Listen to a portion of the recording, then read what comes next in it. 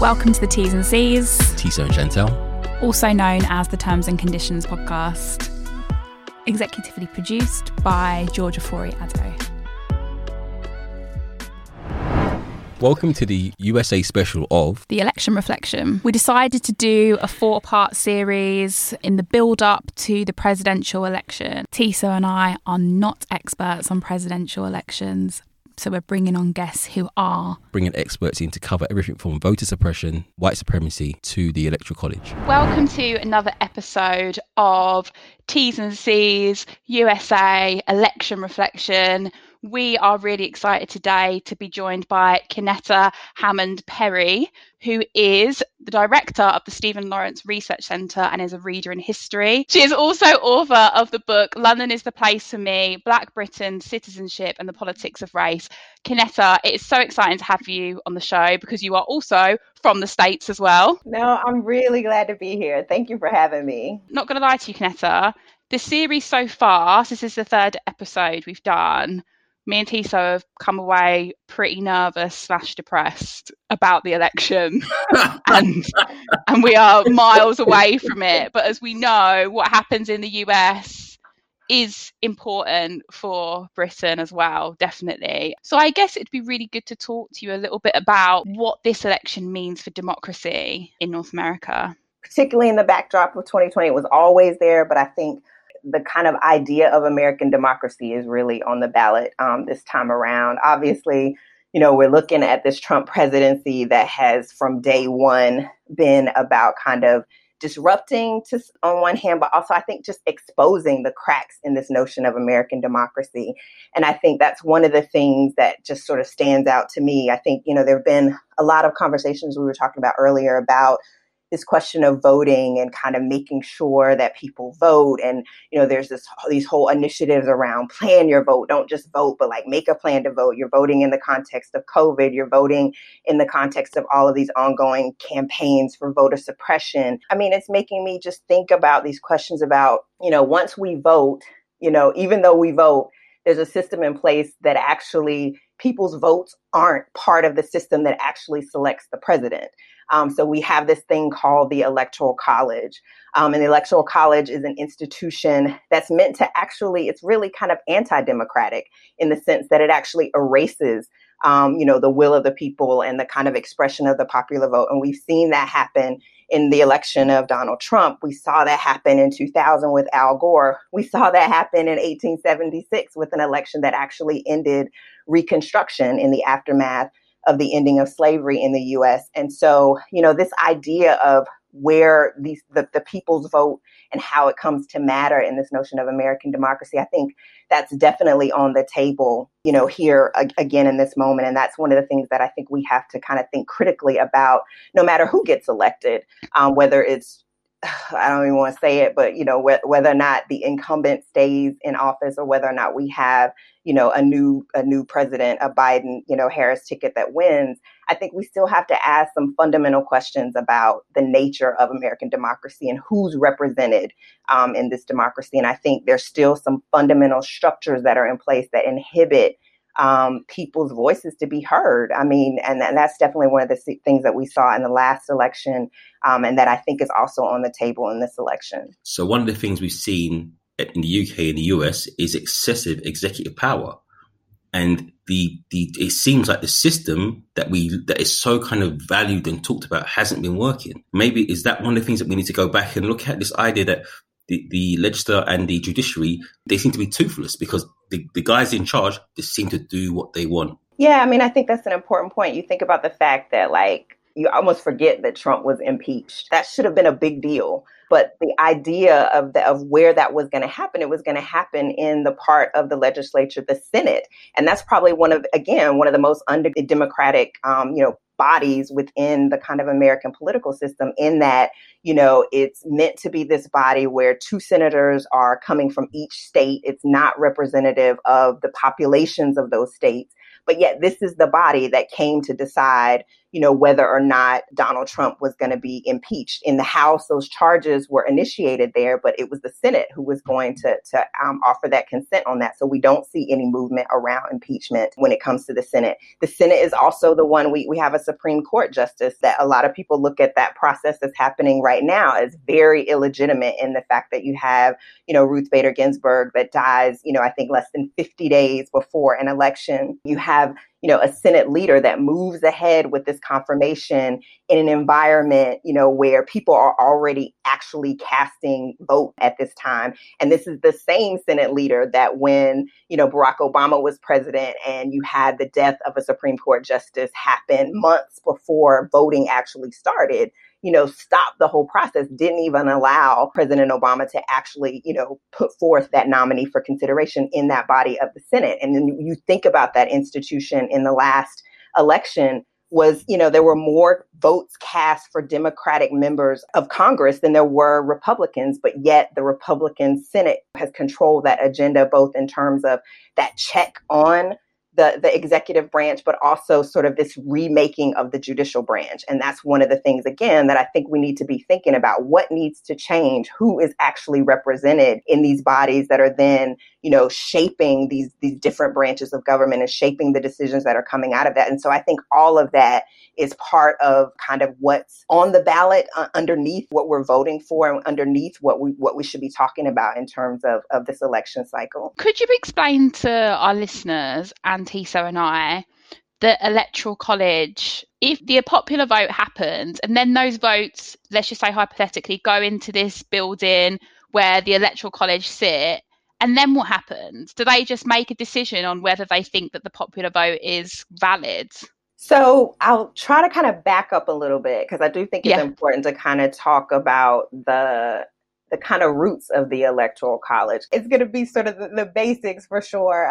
But I mean, the Electoral College, its history is rooted in sort of, the early constitutional conventions and in the 1780s, where you're, sort of trying to figure out this process by which this new nation is going to pick a president.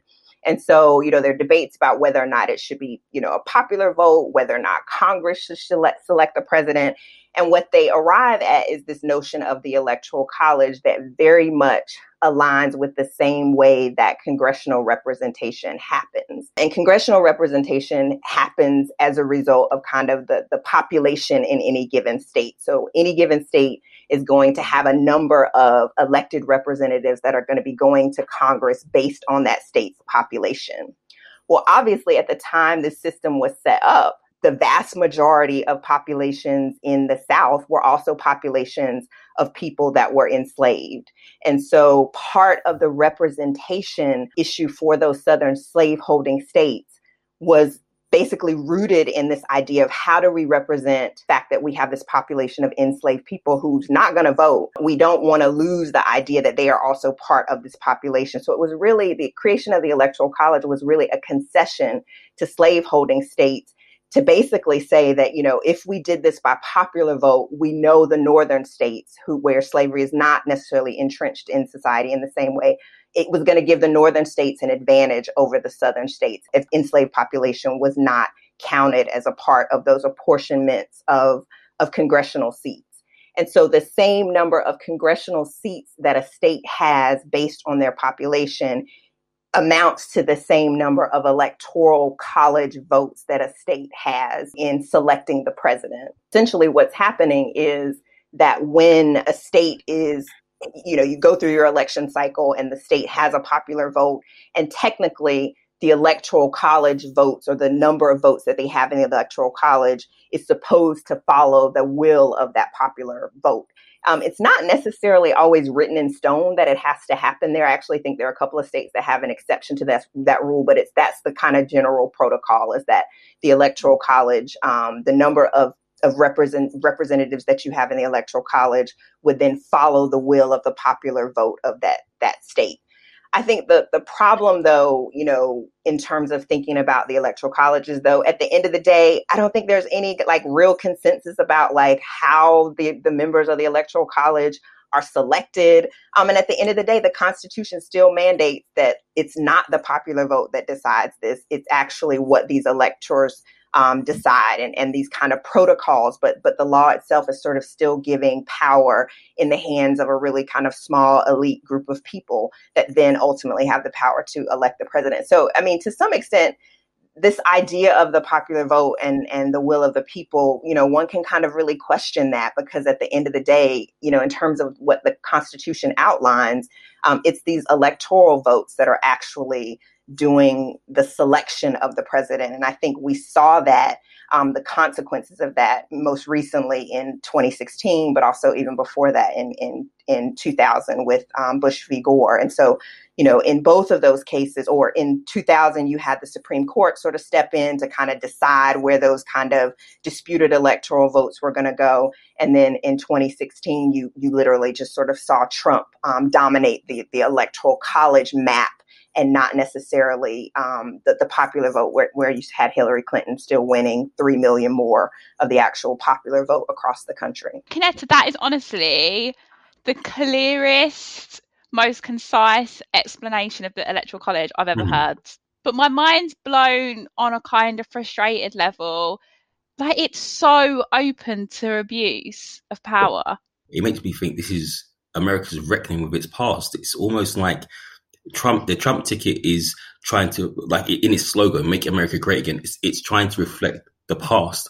And Biden, obviously, it doesn't represent a future, but it's the possibility of a potential different future, a forward-looking future. And to kind of link that to the UK, the lessons that we have, it's like the idea, the same thing here. We're trying to reckon with our past in the context of empire here, the potential of a different past that's free of all that. So quite interesting to me, this idea that these things are still part and parcel of American politics. The idea of the Electoral College is kind of linked to slavery, but this is because that nation hasn't reckoned with that narrative at all fully.